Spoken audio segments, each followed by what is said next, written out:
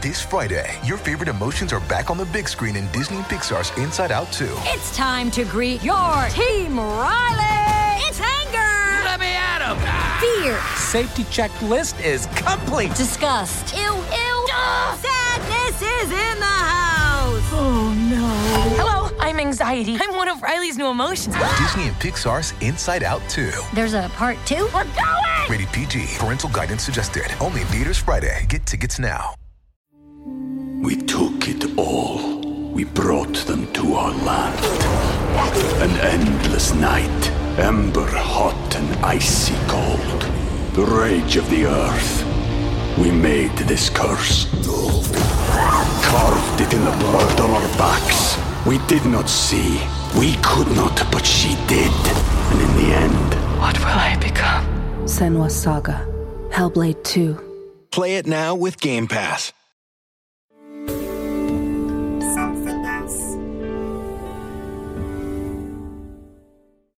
Before we begin today, I just wanted to say a huge thank you to all of you who supported me on my Strictly journey. I had such a laugh and I just felt so lucky to be in till week 4. So for all of you that picked up the phone and voted and kept me in, thank you so much. And I'm so glad here we are again together on Katie Piper's Extraordinary People.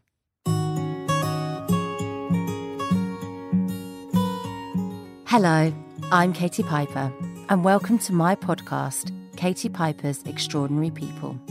Each episode, I'll meet an amazing person with an incredible story who faced adversity and came through the other side to inspire others.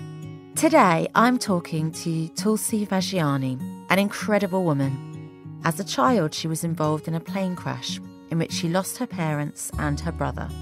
The crash left her with severe and life-changing burns. We talk about how the crash changed her life, as well as how she battled depression and kidney failure in adulthood, to then become a Pilates instructor and a motivational speaker with a sunny and positive outlook on life.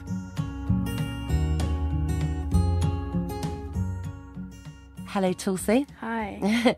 Thank you for coming on my podcast today. Thank you for inviting me, Katie.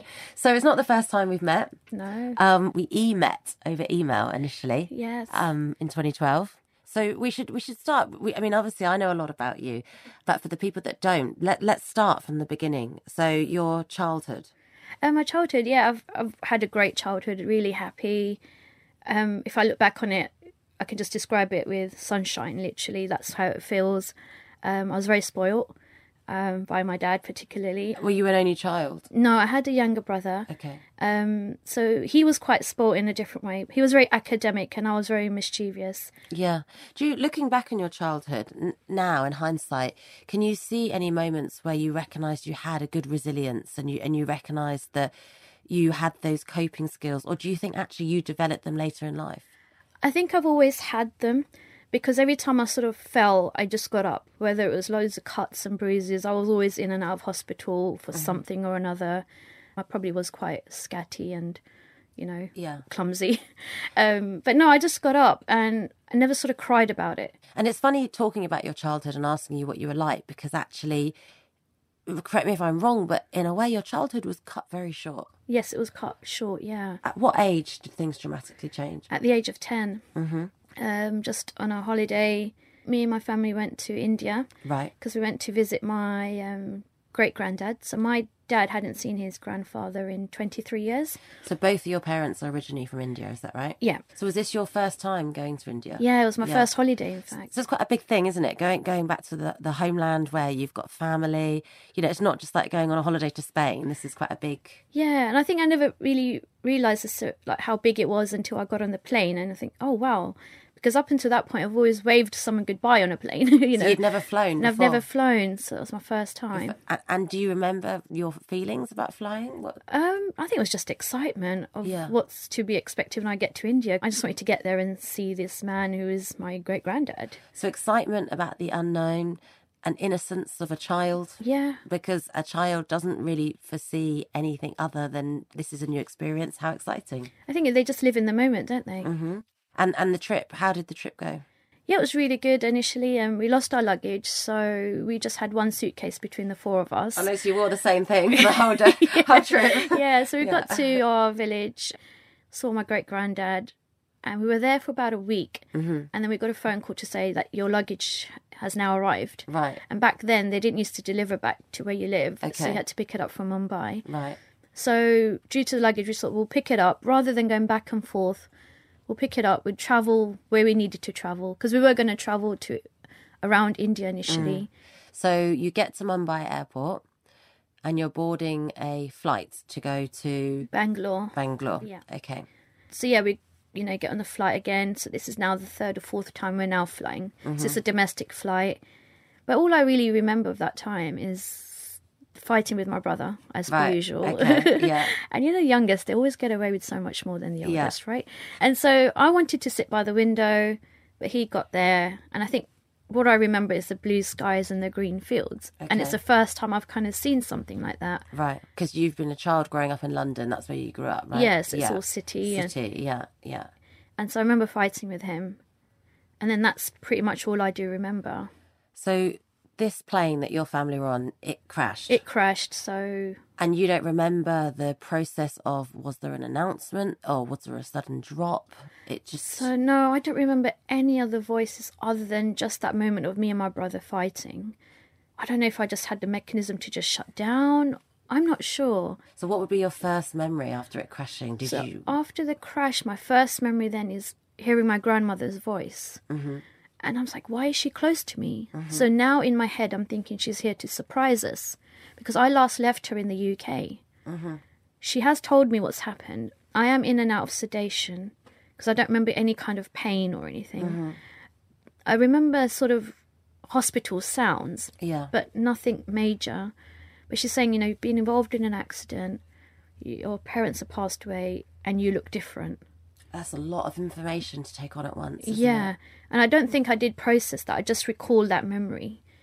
But yeah, I think I was just really buzzed out with the fact that why is she here to surprise us? Because you're so young, you're 10 years old, and I suppose up until that point in your life, you've never really experienced any real pain or trauma. No, I've had a great childhood, so I don't remember any kind of loss in any kind of way, not even a pet or, nothing of that nature.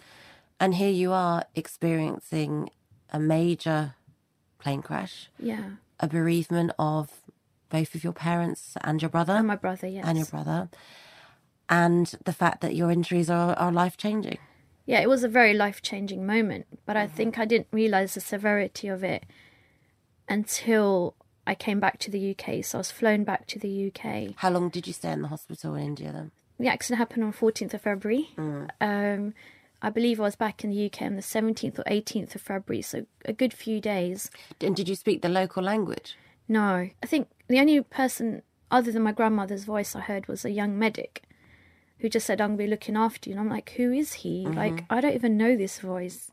Were you the only survivor of that plane crash? No, there was quite a few survivors. I was involved with another family, in the accident, who I didn't even know at the time, but they're from London as well. They helped me come back to the UK. Right. They went off to Mount Vernon Hospital and I went to St Andrews in Billericay at the time. Right. And then I hear my extended family, my aunties and uncles and cousins. Yeah. And they're all talking to me and crying. I'm like, now why are they here to surprise me? Yeah. Like, what's going on? Is this some big birthday that I don't know about? And just again, that innocence of a child, you just wouldn't understand, to be able to get your head around the severity. I mean, it's quite surreal almost. It is surreal because I think, like, they're trying to tell me what's happened. It was so huge and I was in and out of sedation and, obviously then in and out of theatre to stop infections and skin grafts. And I know you wouldn't have been aware of this at the time, but going on with the family, was the message from the consultant she might not survive? Yes, that was apparent on a few occasions in India as well as the UK. What were your injuries medically? You were left with severe burns? Yes, the severe burns, 45% burns to my face and body. So they are very, very serious injuries that people do die from. Yeah, and smoke inhalation, a few fractures as well. Yeah. And, for anybody, losing their family is unthinkable pain. When did you even begin to grieve? Because, in hospital, you were fighting for your life. Yeah, in hospital, I was fighting for my life. I was taken care of, from all my needs. Not having a moment to really grieve. It's sort of 6 weeks post accident, when they removed the bandages from my eyes and, I requested to look at myself in the mirror. What is this thing when everyone says you look different? Burns. At the age of 10, I didn't even know what an iron burn was, let alone anything else. Yeah. And then to see myself was quite surreal. They all prepared me, nurses and doctors. And I thought it was a joke at first when I saw myself in the mirror, because I thought somebody drew that face on. Because that didn't even look like a real face. Yeah, I mean, to look in the mirror and not see what you see every day. But I felt myself inside still, I still was just me, because I had nothing else to compare, And then as I blinked and as my mouth moved, so did the person in the mirror. I did realise something has happened, but I still believed that my parents will come back. I just thought they've lost their passport. It wasn't sinking in. And I think for me, it was probably on the 20th anniversary of the accident, that's almost 20 years on, that I finally accepted that they're not coming back, and I'm okay with it. How old were you then? I probably would have been about 29, 30. Right.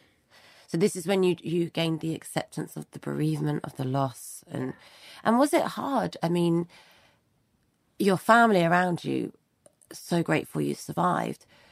Were there moments where you wished you hadn't, or why did I and why didn't they? Yeah. I think a few times. So, like, people who around me, like in this local supermarket, for example, knew what happened. And they'd always say, wow, you're so lucky you survived. And I was like, how can I be lucky, like, to survive? I didn't understand that. But, like, now in hindsight, I do feel really blessed, because there's a reason, why I had survived and why I'm here today. It's not just in vain that it happened. There's many reasons, but I had to change that around, right? Did you have a psychologist that supported you? No. No, so this is all kind of worked out yourself? Myself, yeah. Trial and error in my own head. And do you know I was going to say funny, but obviously this is a serious conversation we're having. But one of the things that does make me laugh about you is of everyone I know, you travel the most. You're constantly on a plane and you're constantly flying. Yeah. You obviously don't hesitate to get back on a plane. No, because if I want to experience the world, it's going to take longer sailing, right? Well, yeah, I'm not up for cruising either myself. No. Yeah. So when I first got back on was 3 years after the accident. We went back to India. 13. Went back to the same place. Oh yeah, went back to India again, going to visit my great granddad. So was there an aunt or an uncle saying you've got to get on this plane? No, so I went with my grandparents, who I went on to live with after the accident. We just was going on a trip. It was planned for us to go to Bangalore as well. Were you anxious? Were you scared? I think a little bit of it was. I think it's just that takeoff and that landing feeling. What were your coping mechanisms? I think I was just absorbed by the TV program, because it's the first time I'm kind of realising there's a big screen and there's something different. So you zoned out with telly? Yeah. So we got a chance to visit the air site. So what they did at the airport, because they kind of all knew me, because especially with my name, it's a really famous name in India, and it means a holy plant. And so there was like a big hoo-ha at the airport. They all just wanted to take care of me. Wow, that's interesting. It was cool. And then they shut down the sort of air runway and stuff, so that I could visit that site. Now, to anyone else, it's a concrete slab. But I felt something had happened there. And I don't know why, but I just broke down there, as if I've been here before, but I don't know when. What a strange feeling. Because, again, I was, from the moment the plane crashed to me going into hospital, I've not seen anything. It's a blackout. Yeah, so it, like I said, it just looks like a concrete slab. So you experienced a physical feeling in the stomach? Yeah. And it made you cry? Yeah, it was quite crippling. Like, I felt something has happened here. I don't know what. So there wasn't any kind of visible thing that this is, 14th of February 1990, X, Y, and Z happened here. It wasn't like that. But I felt something. But when I laid a wreath there, I felt like it was a little bit of a closure of something. I mean, I just cried for the first time. I think that was the first time I think anyone has really seen me cry. So you let go? I let go. We took it all. We brought them to our land. An endless night, ember hot and icy cold. The rage of the earth. We made this curse. Carved it in the blood on our backs. We did not see. We could not, but she did. And in the end... What will I become?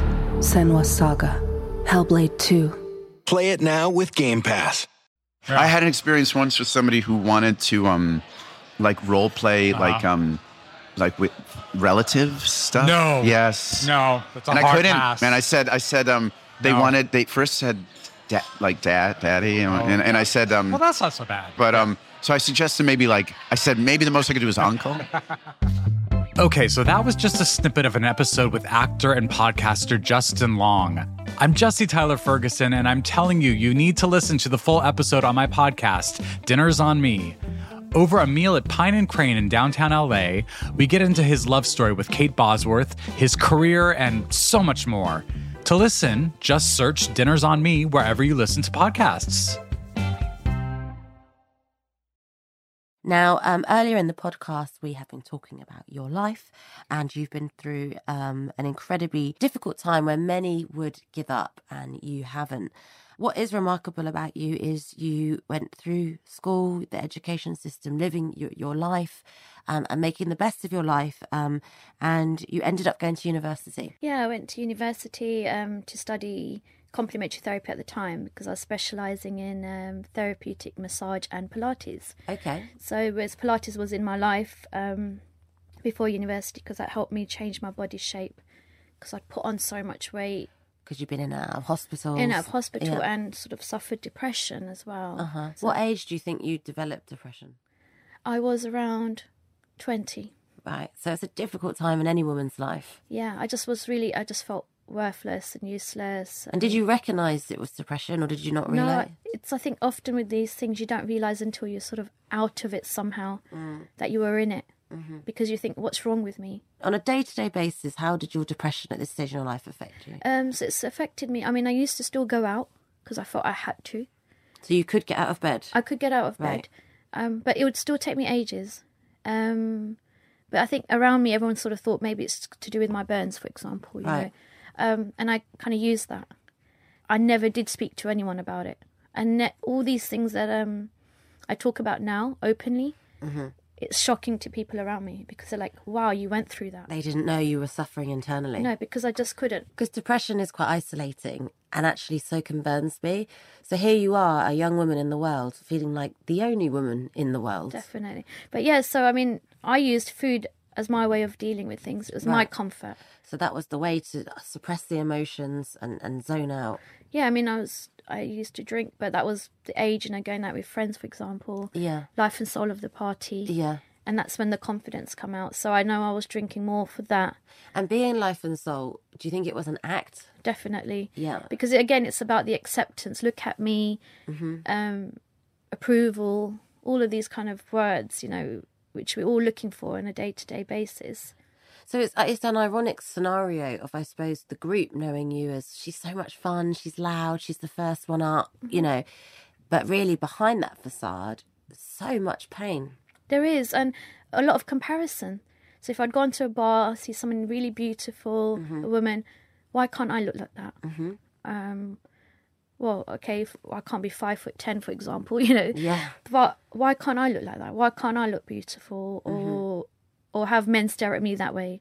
So the 20s, this was a hard time. Despite having had the problems you'd had for all this time, this was when it started to be a struggle. Yeah, the 20s was really significant. And with the eating, would you eat alone? Would friends see it? Did people know it was going on, or was it very much behind closed doors? Behind closed doors, very much. Getting those multi-pack crisp, for example, that was my thing, crisp was. And I know that for me, crisp was my association with my mum, because at a young age I used to fight with her to have it for breakfast and she'd say no. Yeah. Chocolate, whatever. There was no sort of this is it. And it was all the time. And the weight was piling on, but it was in the pinnacle when I was size 24. Right. I'd got to that size. And then I realised that this is not me. What you're describing is an eating disorder. Yeah. And if it had been the other way, people would have said, what's going on here? Yeah. No one recognised I had an eating disorder, and I didn't know until after. No, I don't think you would know, because you're doing your best to cope with life, and you're muddling through, and you're trying to survive every day. Yeah, and then that's when I joined a gym, and I found my Pilates instructor. She gave me confidence back, especially with exercises around the knee area that was difficult. Suddenly I could do something, and I felt a little bit worthy. So it's quite empowering then, that moment. Yeah, because she gave me that empowerment back that you can do it. It was really good. And then this degree came up So was uni a positive place? It was great. Right. I was at that stage where I was ready to study as well, because I want this. Not because of the career, but it's something I can prove to myself that I can do it. Personal challenge. Yeah. So at what point did things change at uni? So again, things changed. I think it was in the second year of university. So first year under your belt. Yep. Successful. Loved it. Then the second year, all going well. I started to feel really ill. What do you mean, in your head, in your stomach? No, it's a physical. Like, I started to feel really nauseous, but I went to get myself checked out at the GP. Well, that's good, because most people wouldn't, would they? Well, I tried to ignore it, but I just couldn't even sit in a lecture theatre, and that's not like me, because I was really excited to be there. So this had become quite overwhelming. It was really overwhelming. Within the 4 days, now, you know, with blood tests in general GP, it takes about 2 weeks for your results to come back in general. Mine came back within 4 days. Okay. So there's a weekend in between. So alarm bells bells are ringing. Yeah, there's a weekend in between A&E. I went to A&E. They couldn't do anything. Well, I got in to my GP Monday morning, and as I arrived, my blood results had arrived too. Right. He had a panic in his voice, but I was more like, I just need to get to lectures. So you were you weren't really thinking beyond what was happening at that time. No, and I guess with me, I've never thought things really serious. Right. In general, I'm just like... And also because of what you've been through, I think you almost measure it like, well, it can never be worse than what's already happened. Yeah, I guess, yeah. You know, you've coped with that, so you'll cope with this. What is this, right? Yeah. And then he said, okay, look, we need to do a biopsy of your kidneys. Results came back and said, look, I'm afraid you've got end-stage renal failure. What does that mean? So that's the last stage in which your actual kidneys are functioning now. We don't know how long you got on them. Wow. I'm just lucky that how old are you? 26. 26 at this point. So I was lucky that I went at the time I went and I got the ball rolling, because it's actually a silent disease. So you could have actually just dropped dead? Yeah, because that's all I heard. Yeah. But when I heard end-stage renal failure, my auntie was there with me. I just heard, I'm dying. That's all I heard. He didn't even say that, but that's how I read it. And how did you feel? Because, I mean, I've had, since my initial injury, I then years later got really ill with a condition in my throat. And I remember thinking, oh my God, I've been through all these skin grafts, all this surgery, survived this burn injury, and now to die 5 years later. I was pretty angry and shocked. And for me, it was like a film flashing through. And what was it like? I think for me, I was just annoyed that I can't finish my degree, because finally, after so many years of doing so many different courses and that, it's finally something I'm enjoying. And all you'd worked for. All I've worked for. I feel worthy enough to do it. I feel confident that I can do it. Enjoyed the journey. And here I am, going to die. Like, really. I mean, that really is when you can feel like it's so unfair. Yeah, I mean, if I'm going to go, I'd rather go quite dramatically rather than in a... do you know what I mean? Like, let me fall off a cliff and have like a really fancy funeral. Yeah. Yeah. But not because of this. Like, surely. But all I remember was ringing my uni friend going, please do not forget to get the lecture notes. God, that's so interesting. I thought you were going to say, please can I have your kidney. Kidney and cool. the notes. Can you imagine that? Either or, yeah. So it's interesting then. So that signifies you didn't give up on life, because you were still focused. You still saw a future. If you wanted those notes for that lecture, you still saw a future and you still saw a way forward. You know, you were like, oh no, I've got a course to complete. Yeah, that was all it was, you know. Not about a career or anything. I just got to finish this degree for myself. And I just thought, all right, okay, if I'm going to be on dialysis, just get it over and done with. So that's what you ended up doing, going on dialysis. Yeah, right? and but they couldn't be sure of how long I had, because I had 15% function at that time on my kidneys. They go, we don't know, because some people can survive 2 years, 10 years, 15, even their whole life. So much uncertainty. So mine lasted 4 months. I was just about to go on holiday. Right. Thought, get one holiday in before I do start dialysis. Yeah. I just couldn't. They go, you have a choice of either dying on the plane or us trying to do something now. I'm like, oh God. What kind of choice is that? Yeah, what is that? Yeah. How is that even a choice? I guess, well, obviously I'll come into hospital. Why didn't you give up? I don't know. I guess, I don't know. I've never seen that as a choice. So that wasn't even an option? No, I've never... So do you even recognise that you carried on despite, or do you just think you just did the norm? I think I was just autopilot from what I can remember. I guess I know there must have been a reason, like, why all this has been happening. And it's not just so that you can just die. Like, surely, you know, that's not an option for me. That can't be the end of your story. Yeah. But, you know, for me, I was so lucky because I got to be on dialysis. So dialyze at home. So rather than going into hospital 3 times a week, which again would be really disrupting, yeah. So every night I'd be on the machine for 8 hours. So I'd plug myself in. But because obviously I was at university, so I'd have all my textbooks and laptop and all that on the bed, connect myself to the machine and then do my thing. Yeah. Disconnect in the morning, go to lectures as per usual. Wow. See, I was going to make a joke about, what would have been a lot of box sets, but I'm like, no, you didn't sit there watching telly on your laptop. You actually sat there doing a degree. Can you imagine? See, there's a difference between me and you. I would have been up to season 8 on Desperate Housewives, and you're like, no, girlfriend, I'm getting a qualification. Yeah. Like, this is not going to stop me. No, gosh, can you imagine? That's crazy. Yeah, so, I did that, and it worked, and then I deferred. Yeah, so rather than finishing 3 years, I finished on the 4th year. Wow, I want to hug you. Like, that's amazing. That is incredible. And then after dialysis, I got my degree. I got a 2-1. I was 1% short of a fast. Wow. So I was like, that's brilliant. That's for considering the hard part of it was from the 2nd year onwards. But literally finished my degree in the middle of decorating my house. I got a phone call 2 months after, January 2009. We have a kidney for you. Oh my gosh! Wow. I'm like, okay. Ridiculous clock in the morning. I'm like, who rings at that time? Yeah, right? yeah. He goes, it's Dr. blah, blah, blah from Royal London. We've got a kidney. I was like, right, okay. How long do I get to tell you? Because I'm in the middle of decorating my house. I've got a meeting with architects tomorrow and the builder. Yeah. Can I not wait? And he's like, this is your life. Yeah. You have 5 minutes. I'm like, well, in that case, I like, better do you know come how in. busy builders are? Do you I'll know? never get a rebooking. So I said, right, I'll come in for surgery. I think I'll schedule it for Friday. Yeah. That they can come in. And he's like, no, you're going to be here for quite a while. So put this into perspective, organ transplant is huge. Well, it's surgery. massive. It's a life-changing. Massive, yeah. Yeah, but I just never saw how severe it was. Yeah. Because I kind of envisaged my life on dialysis because it was going well. Yeah. I managed it, had a good routine. Yeah. Have my transplant, was fine, everything went well. And then I got really ill. So pretty much all of 2009 I've lived in Royal London. This is post the transplant. Post-transplant. Did you take because I had the transplant in my eye. Do you remember right. I told you? Did you take the same rejection drugs as me? The what were they called? Were you on cyclosporin? That's it, cyclosporin. Yeah, oh God, yeah, I was on them initially, the awful horse pills. Yeah, how long did you take cyclosporin for? A few months, and then I changed over to another one. Oh my God. It's hideous.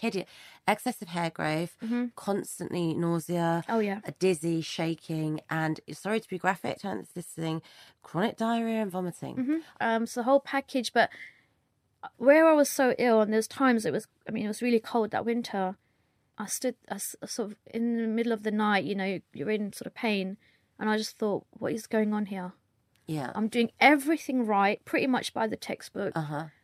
What is going on? So you're the perfect patient, you're complying to all the advice, and you still feel what's dreadful. going on? Why am I here? And in that moment, it came to me that whatever I can't control, I need to let go. And for you, that's a lot. Yeah, because at that moment, it all kind of came to me that because I was talking to my consultant, it was really cool.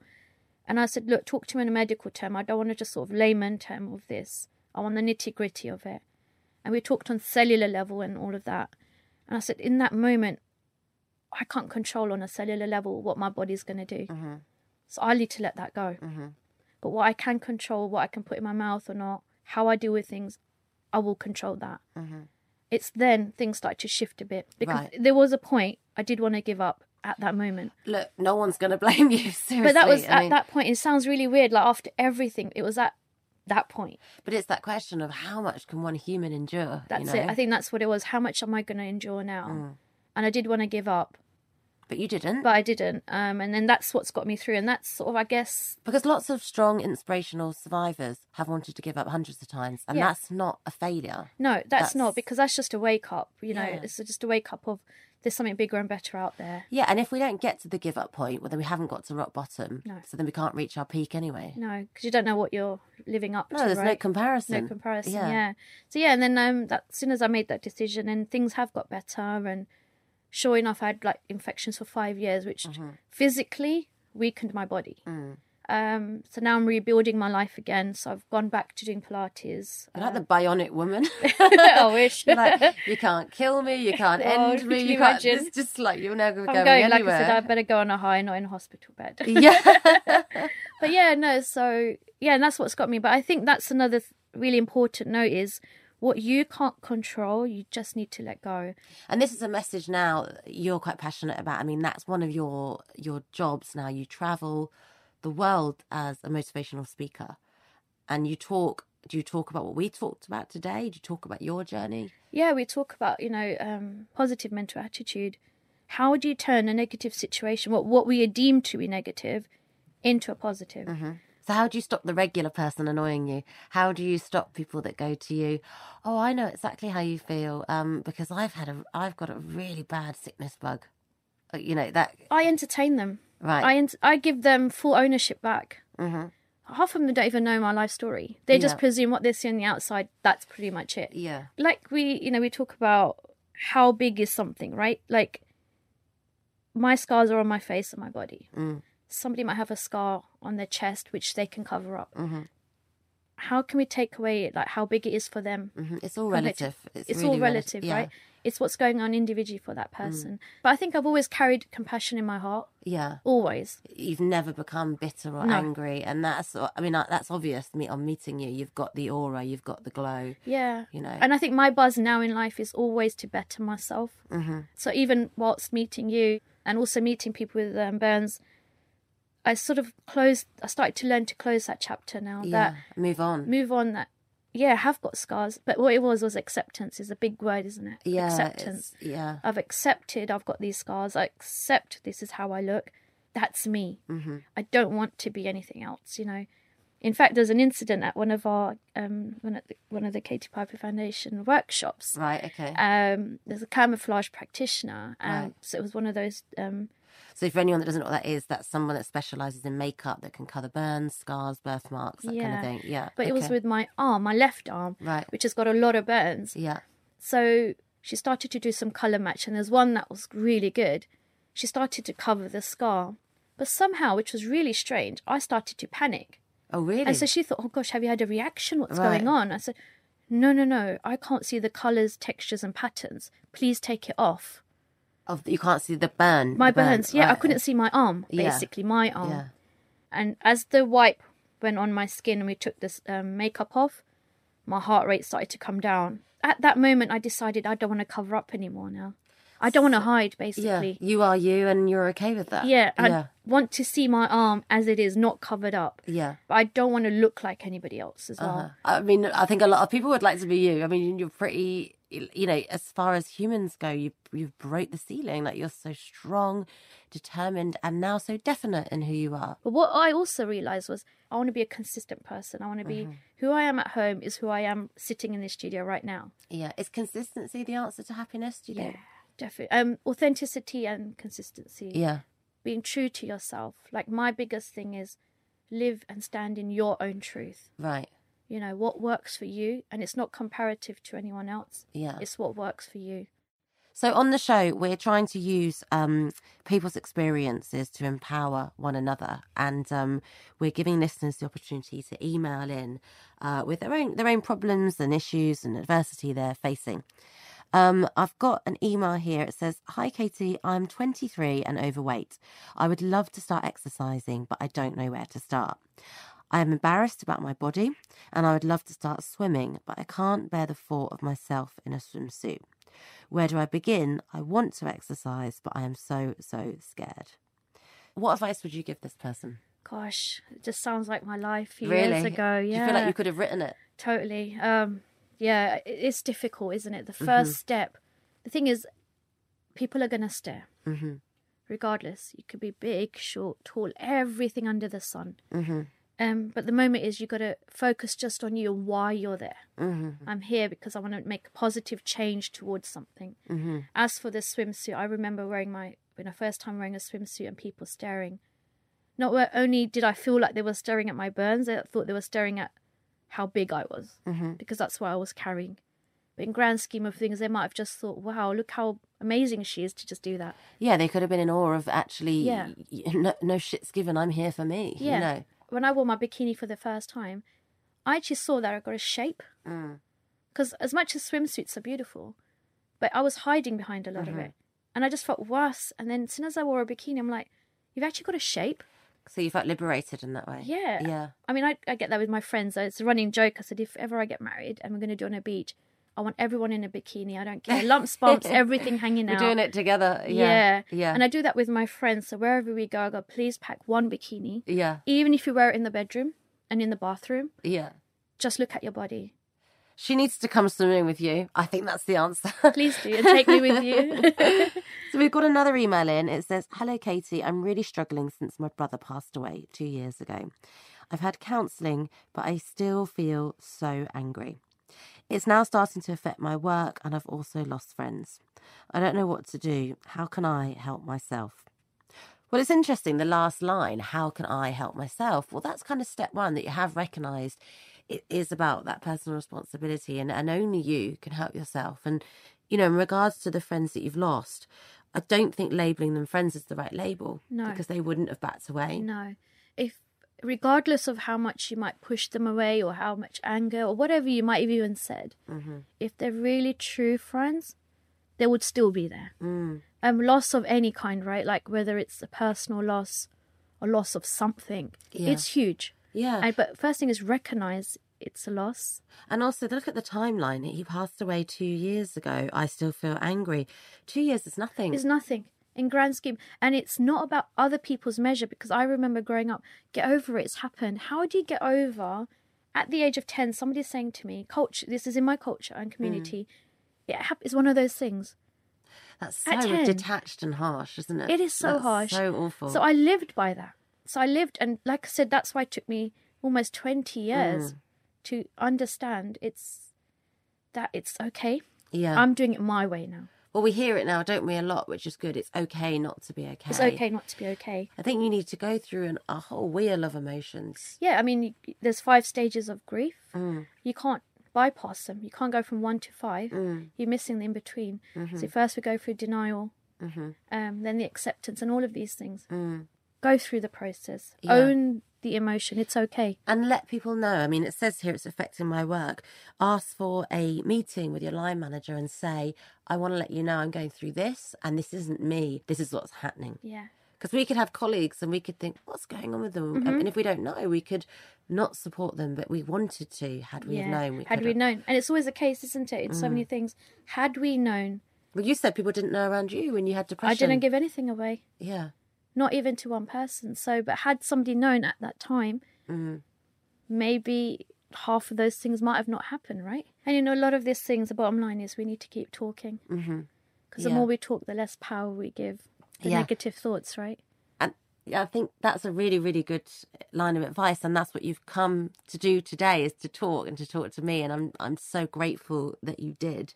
Thank you so much for being so honest, so open, and sharing a part of your beautiful soul with us. Thank you so much for today. Thank you. Thank you.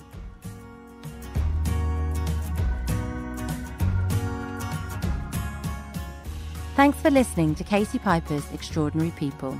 If you haven't already, please subscribe wherever you get your podcasts. Next week, I'm talking to Jack Ayres. He's the current Mr. England. He's also a personal trainer and a GB para-canoe athlete, a charity ambassador and a catwalk model. He's achieved all of this after having elective surgery to amputate his leg that had become worse throughout his childhood. We talk about how he no longer considers himself to be disabled since his amputation, and how meeting another amputee before his surgery inspired him to achieve his goals. If you enjoyed this, please help us spread the word. Rate and review the show where you got this, or share on socials.